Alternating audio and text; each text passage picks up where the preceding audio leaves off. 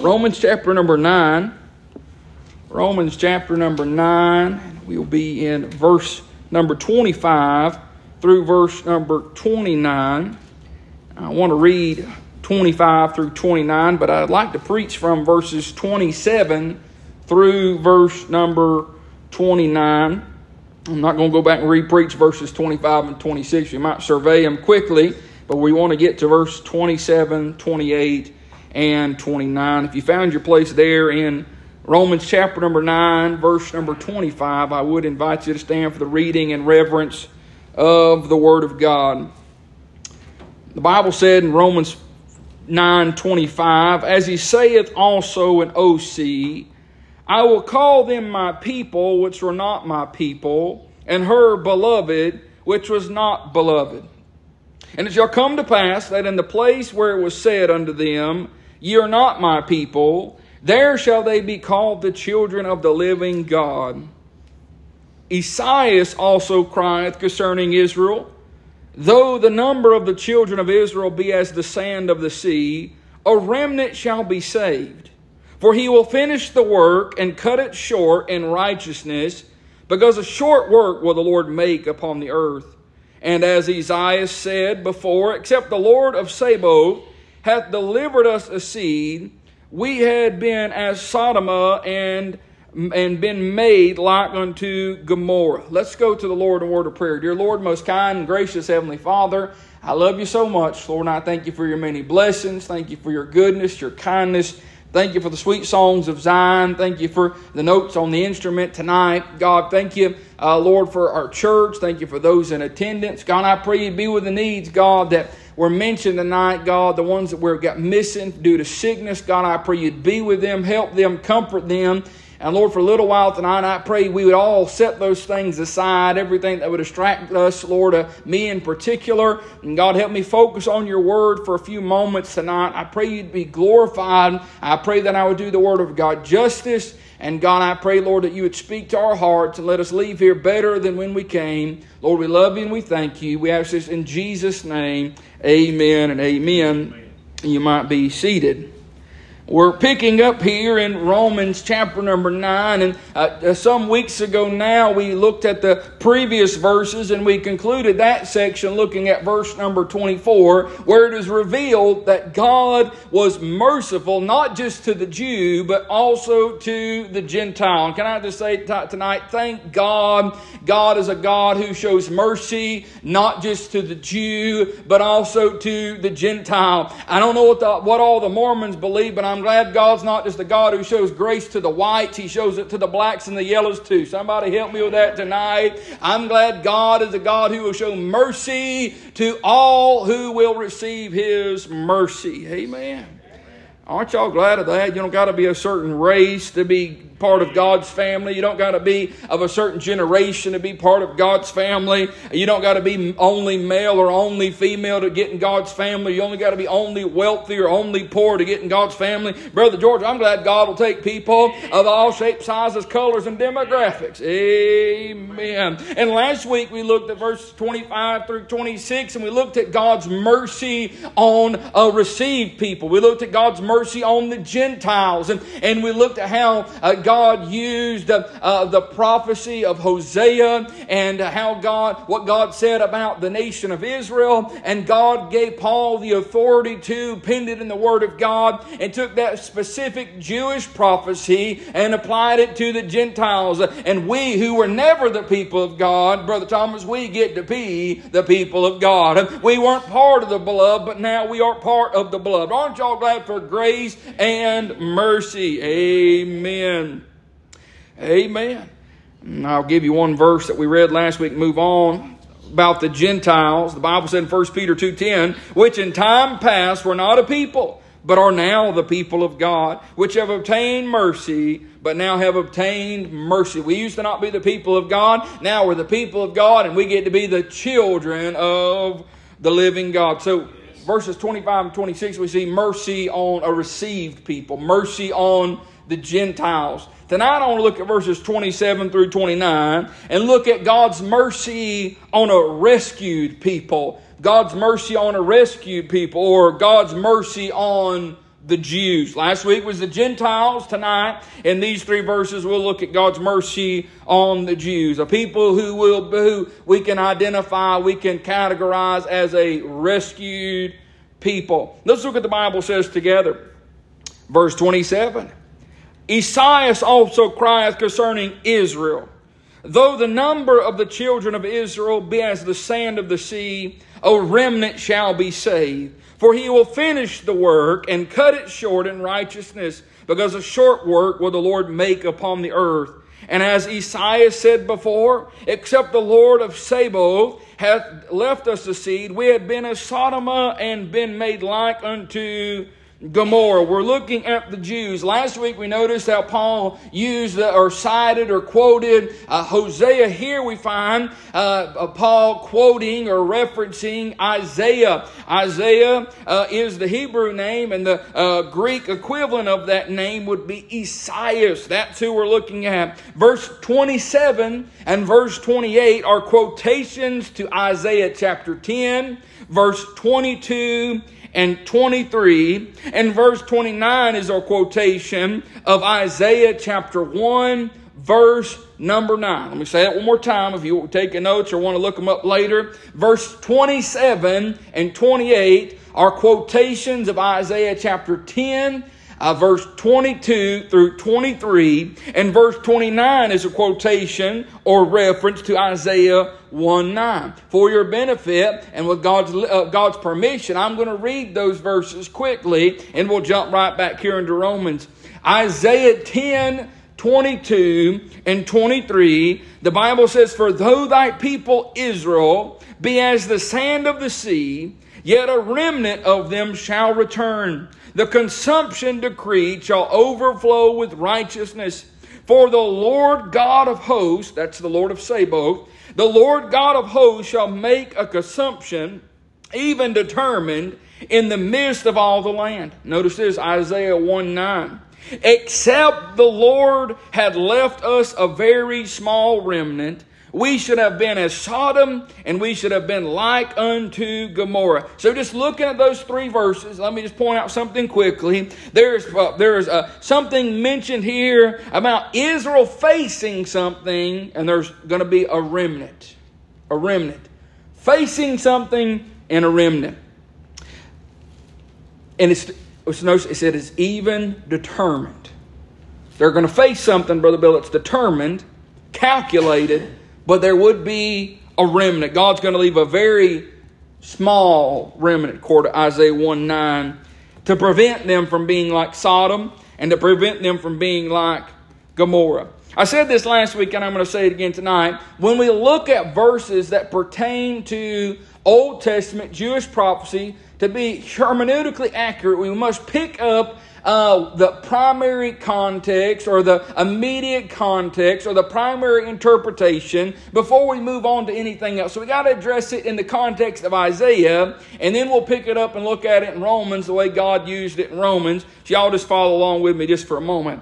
The immediate context, Isaiah 10:22 and 23 and Isaiah 1:9 refer to the captivity of both the northern and southern kingdoms. Let me take time out. The northern kingdom would go into Assyrian captivity, and the southern kingdom would go into Babylonian captivity. So it refers to the captivity of both kingdoms, and Israel's, specifically Judah's, subsequent return from captivity. Now, that's exactly what we've been preaching on Sunday mornings in the book of Ezra. God moved in the spirit of Cyrus to allow a wave of people to return to Jerusalem. And as you go through that further in biblical history, finishing Ezra, finishing Esther, finishing Nehemiah, those 3 books, we'll find that more Jews are going to return. But that is part of that fulfillment is found in Ezra, Nehemiah, and Esther.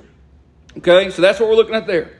The prophet Isaiah's cry included calculated judgment and glorious restoration. Now, I hope y'all follow me when I say this. Glorious restoration. I'm going to jump the gun. I believe God had a plan of restoring them then in Ezra's day, or more specifically Zerubbabel's day. I believe God has had plans for Israel throughout history, but we got to hit this while we're in Romans. I cannot be one who preaches or proclaims or advocates the idea that we have replaced Israel. I believe God had promises for them then, and I believe God's got promises for them now. We are not spiritual Israel. We are the church of the living God. Hallelujah. But Israel is still very precious to God. I think glorious restoration then, but I believe there's still a glorious restoration ahead. So that's the immediate context. But then there's a prophetic citation and ultimately a divine application that God wants us to see here in verse 29, 27, 28, 29. And it makes it very clear this is concerning Israel. Y'all see that? Concerning Israel, verse number 27. So the divine application, prophetic citation, Romans 9, 27 through 29 refers to an additional and still future season of calculated judgment and their glorious deliverance. Promised judgment and subsequent restoration are awaiting the nation of Israel. You say, no, Brother Jacob, Israel's become a nation again, and they're recognized by the world, they're protected by the world. Well, they may be now, and Israel may be a state now, and recognized as a place now, and got some protections now, but you hear me and hear me well, there's still a judgment waiting Israel. There is still a restoration awaiting Israel. Some people would claim that this restoration took place in 1948. But I believe there's some to that, but there's still something in the future. And Brother Bill knows where I'm going. There, Judah's return from Babylon had long since been completed. Yes, sir. So I believe God and Paul had a different season in mind. Y'all just humor me for a second. When Paul wrote this, Sister Carolyn, Judah had long since returned to Jerusalem. They had long since been free from Babylonian captivity. So when God tells Paul to write this, I don't think he's talking about Ezra's day, Zerubbabel's day, Nehemiah's day. I think he's talking about something different. Concerning the Jews in these verses, what can we say? Last week we said to the Gentiles, God is just getting started with the Gentiles. For the Jews we say, God's not yet finished with the Jews. It's not finished with the Jews. Let me just take time out before I go any further. What I'm about to preach, not a lot of people preach, not a lot of people talk about, but it's something recorded in the pages of God's Word, so we better trust it and take it to the bank because it is the truth of God. According to verse 27 and verse number 28, there is an event on the docket, though the number of the children of Israel be as the sand of the sea. You say, what does that mean, Brother Jacob? There's not an exact number, but a guesstimation from world consensus would be that there's 15 million Jews on planet Earth right now. Now we don't know, and I don't got Brother Ed, I don't got an exact figure on when this event takes place, but I'm just going to speculate there's going to be above 15 million Jews when this event takes place. There is an event not only that will take place, that's on the docket when, though the children of Israel be as the sand of the sea, there's an event on the docket where only a remnant will be saved. So something's coming, Brother Thomas, though the children of Israel are numbered as the sand of the sea, and the Bible tells us here in verses 27, verse 28, or verse 27 rather, and in verse number 29, it says, a remnant shall be saved. So, Brother Jacob, that was that number that returned from Babylon. I don't think that's what Paul's talking about here. I think he's talking about something different. Only a remnant will be saved. I want to run drop a side note right here, and I think it'd be beneficial for everybody that will take my instruction just on this topic just real quick. I think it'd be very helpful. Side note. I'm going to ask you a question. The Bible tells us in verse 27, a remnant shall be saved. Side note, saved from what? Saved from what? Saved from sin? Saved from hell? Or maybe saved from eradication? Allow me to suggest a great hermeneutic practice. Okay, this would be very beneficial if you'll take this advice and apply it to your study of God's Word. Take it to when you listen to preaching. Take it when you listen to teaching. Use this to help you understand and interpret Scripture. It'll benefit you greatly if you'll put this practice into practice. Do not flippantly or errantly define words.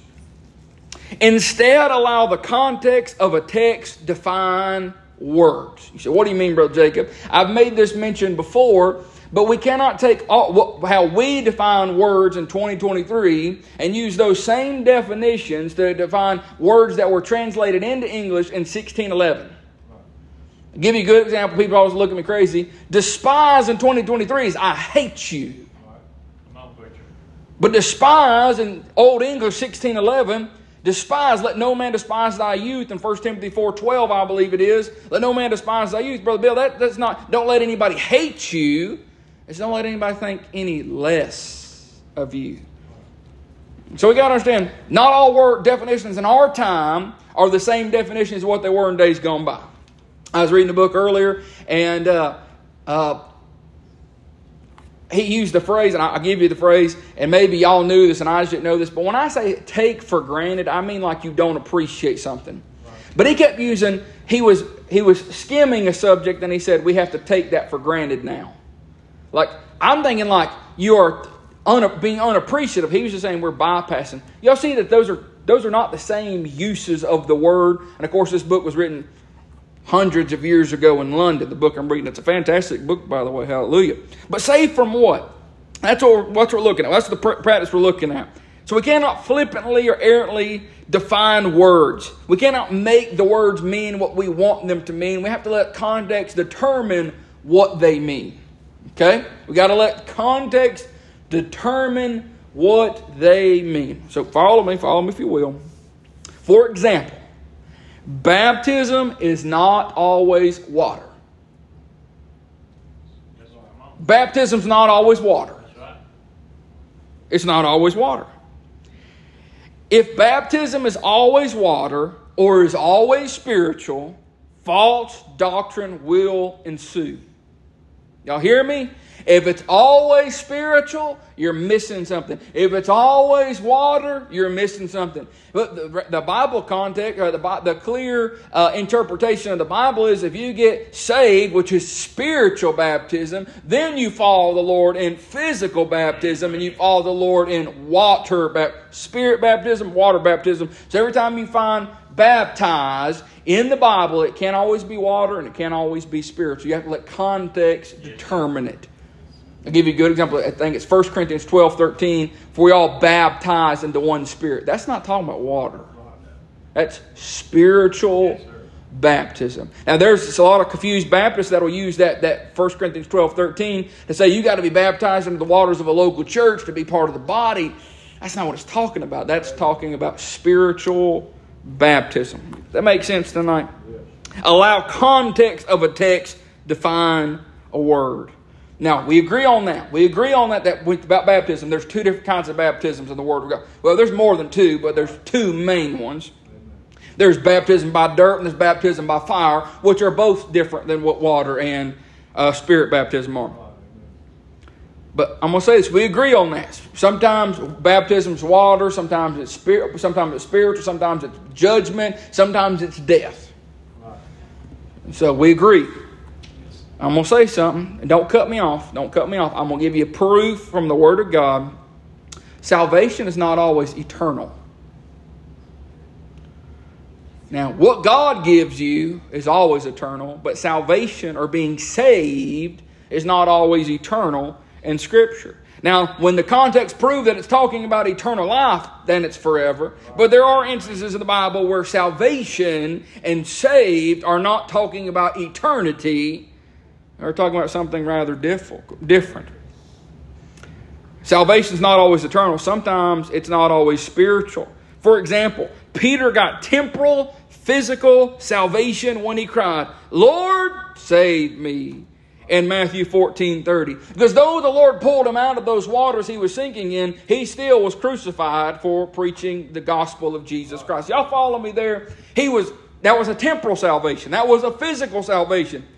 That's not so every time you see the word save, it's not always eternal. Sometimes it's physical. Sometimes it is temporal. I'm going to go and spoil it to you here. I think what this is talking about here is not a remnant being eternally saved, and that may be true as well, but I think this remnant that's going to be saved is going to be physically saved. So go ahead and have in your mind as further we go. Brother Bill, I think the Lord is talking about sparing them from some physical attack, some physical defeat, some physical eradication. So keep that in mind. That's a good hermeneutic practice to look at words in their context and to understand and appreciate and fully understand the text. There is an event on the docket that the Lord will have to cut short. Y'all see verse 28? For he will finish the work and cut it short in righteousness, because a short work will the Lord make upon the earth. Now, if somebody took those verses and say, "Oh, that's of course, in Isaiah 10, it probably had to do with God working in the heart of Cyrus and sending the first waves of the remnant home." I'm sure that's there. But this is long since past when Paul is using this quotation. It's not talking about a past event. It's still talking about something that's still future. It is an event that is approaching, that is obviously on God's timeline, that he will have to cut short. The first cutting short referred to captivity. Don't miss this. Don't miss this. The coming cutting short refers to not captivity, but tribulation. So I'm not sure. Can I read you 2 verses in Mark chapter 13? You can read the same verses in Matthew chapter 24, but I want to read them here in Mark chapter 13, verse 19 and 20. For, don't miss these next 3 words. For in those days shall be affliction, such as was not from the beginning of creation, which God created, unto this time, neither shall be. The Lord Jesus, Sister Carolyn, is talking about an event that the world's never seen, the world isn't going to see, and it's not happening. There's an event coming with affliction. There is a day coming that the world's never seen or will see until this very event takes place. Amen. Verse 20. And except the Lord had shortened those days, no flesh would be saved. What is that talking about, Brother Jacob? But for the elect's sake, whom he hath chosen, he hath shortened the days. Y'all follow on me? So there's coming an event. There's coming an event where Israel's got... There's the sands of the sea. There's coming an event where there's only going to be a small remnant saved. And I'm pointing out that I don't believe it's necessarily an eternal salvation. I believe it's a physical salvation. They're going to be delivered from something physical. And Brother George, it takes place in an event where the Lord will have to... God is divinely going to cut those days short. What are the days I'm talking about? I think he's talking about the days of the Great Tribulation. I think that's what he's talking about. You say, well, how do you know, Brother Jake? God made it very plain in His Word. There will be 3.5 years of good, and there will be 3.5 years of bad. And during that 3.5 years bad, if God had not cut it off at that time period, which He did, Brother Bill, that time period, which is the time of Jacob's great trouble, that's the time when the Antichrist is going to turn all his fury on the Jews, on the children of Israel. And if God didn't cut it off, when He cut it off, Sir Susie, the Antichrist would have ample time to eradicate the nation of Israel. But God's not going to allow that to happen. He's not going to allow that to happen. He's going to cut it short. He's going to cut it off. What event is going to cut it off and prevent... I'm getting ahead of myself here. What event is on the docket that we haven't talked about yet that cuts the tribulation short and could prevent the Antichrist from entirely or wholly eradicating the nation of Israel? Oh, it's called the Battle of Armageddon. And listen, the children of Israel are going to be in the valley of Megiddo with their backs up against the wall, and then King Jesus is going to come and He's going to deliver them, and He's going to take down the beast and his army, and the children of Israel in that day will be gloriously delivered, and a small remnant will be saved. Because Jesus is going to come. When He comes, that's the marking of Him cutting short those days of tribulation. According to verse 29, I'm coming to a close. And as Isaiah said before, except the Lord of Sabaoth hath left us a seed, we had been as Sodom and been like unto Gomorrah. There is an event on the docket that will necessitate an intentional and merciful sparing of a seed. It's funny, I typed this sermon up, studied this sermon before I started reading the book, started reading today, and I found this book a couple months ago, Brother Bill, and as far as I know, this book is not in circulation in the United States. There's a few in United Kingdom. But somehow some preacher in Florida had it, and I bought it. I just bought it cheap. And the book really is, it's following the seed promised in Genesis 3. And while it's following that seed from the beginning to Jesus, Sister Ginger, it follows Satan's attacks along the way to try to stamp out that seed. God promised that there would be a seed, but that seed would not only... what that seed would do was bruise the head of that serpent. So Satan's attacks have always been against that seed. And the devil thought he got successful a couple of times. Remember when Athaliah, who was the daughter of Ahab and Jezebel, when she had married the king of Judah, and he died, and his son died, and then Athaliah took the throne and decided she was going to kill everybody. And the devil said, man, I won. But it just happens that God made sure there was one little boy named Joash. Yes, sir. He said, what's the big idea about Joash? If Joash had died too, Brother Bill, that line would have been stomped out. How about this? Hezekiah. How about this, Hezekiah? He's that line. Hezekiah was to die twice. Right. And Hezekiah said, God, extend my life. And God gave him 15 years. You say, what's the big idea about that? Not only is that a miracle, but 3 years after God extended his life, God gave him a son. God's going to protect that seed. And that's exactly what He's doing here. God's protected that seed. That's what the whole Bible's about, is protecting that seed.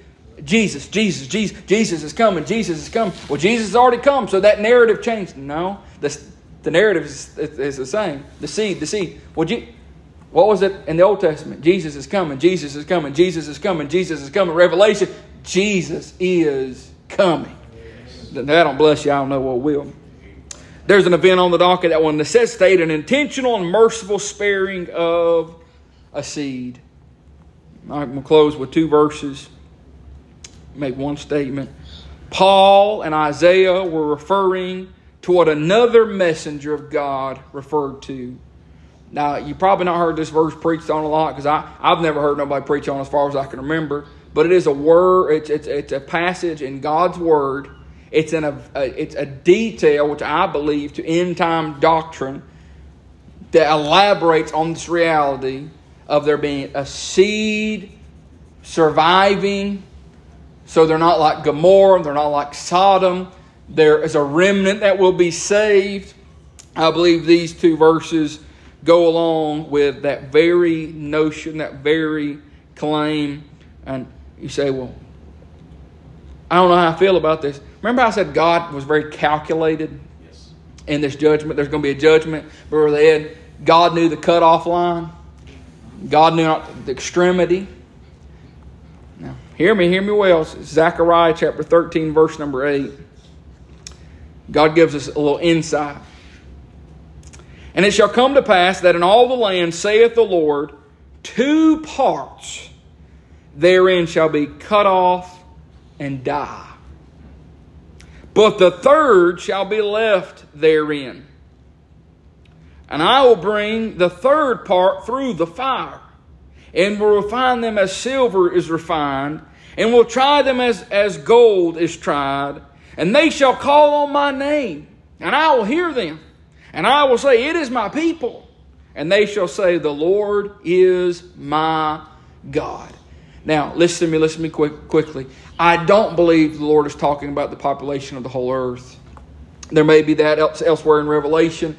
But I believe here, Brother George, he's talking about the nation of Israel. Yes, sir. That during the tribulation, I believe the Lord is predicting that 2/3 of the nation of Israel will perish during the tribulation. The other third still's got to go through the fire. They got to go through the refining. They got to go through the tribulation period. But that one, and you say, what's the big deal? If, Brother Ed, if it took place today, there's 15 million Jews on planet Earth. That would mean 10 million Jews will die. Yes, sir. Yes. But 5 million, they're going to have their backs up against the wall, and they're going to call for their Messiah, the one that they rejected. Oh, yeah. They're going to call for their Messiah. And just as what it said here in Zechariah 13, they shall call on my name, and I will hear them. And I will say, it is my people. Yes. And they shall say, the Lord is my God. I'm going to get ahead of myself here. What I'm talking about here sounds a whole lot like what Paul's going to talk about in chapter 10. Chapter 10, verse 13, is a quotation of Acts 2:21, which is a quotation of Joel chapter 2, the last two verses of the book of Joel, when there's going to be a people who call on the name of the Lord and He's going to come save them. I think it's talking about the Jews. Yes. I think it's the Jews right there at Armageddon, Brother Bill. You say, well, that's not very merciful. God said they'd have to judge them. Y'all believe God judges sin? Yes, sir. Would God be righteous if He judged some sin and didn't judge other sin? No, sir. God's God who promised judgment, but He also promised deliverance. Amen. The great tribulation, the time of Jacob's trouble, it is going to be a judgment on planet Earth for the Jews. But at the end of that tribulation, Jesus is going to come. Remember that theme? Jesus is coming. Jesus is coming. Jesus is coming. And Miss Ginger, the first time Jesus came, they didn't want nothing to do with Him. The next time Jesus comes, they're going to want everything to do with Him. And they'll say, that's my people. And they'll say, that's my God. Thank the Lord for His mercy. Mercy on the Gentiles. Mercy on the Jews. Mercy on a received people. Yes, and as sir. we see tonight, mercy on a rescued people.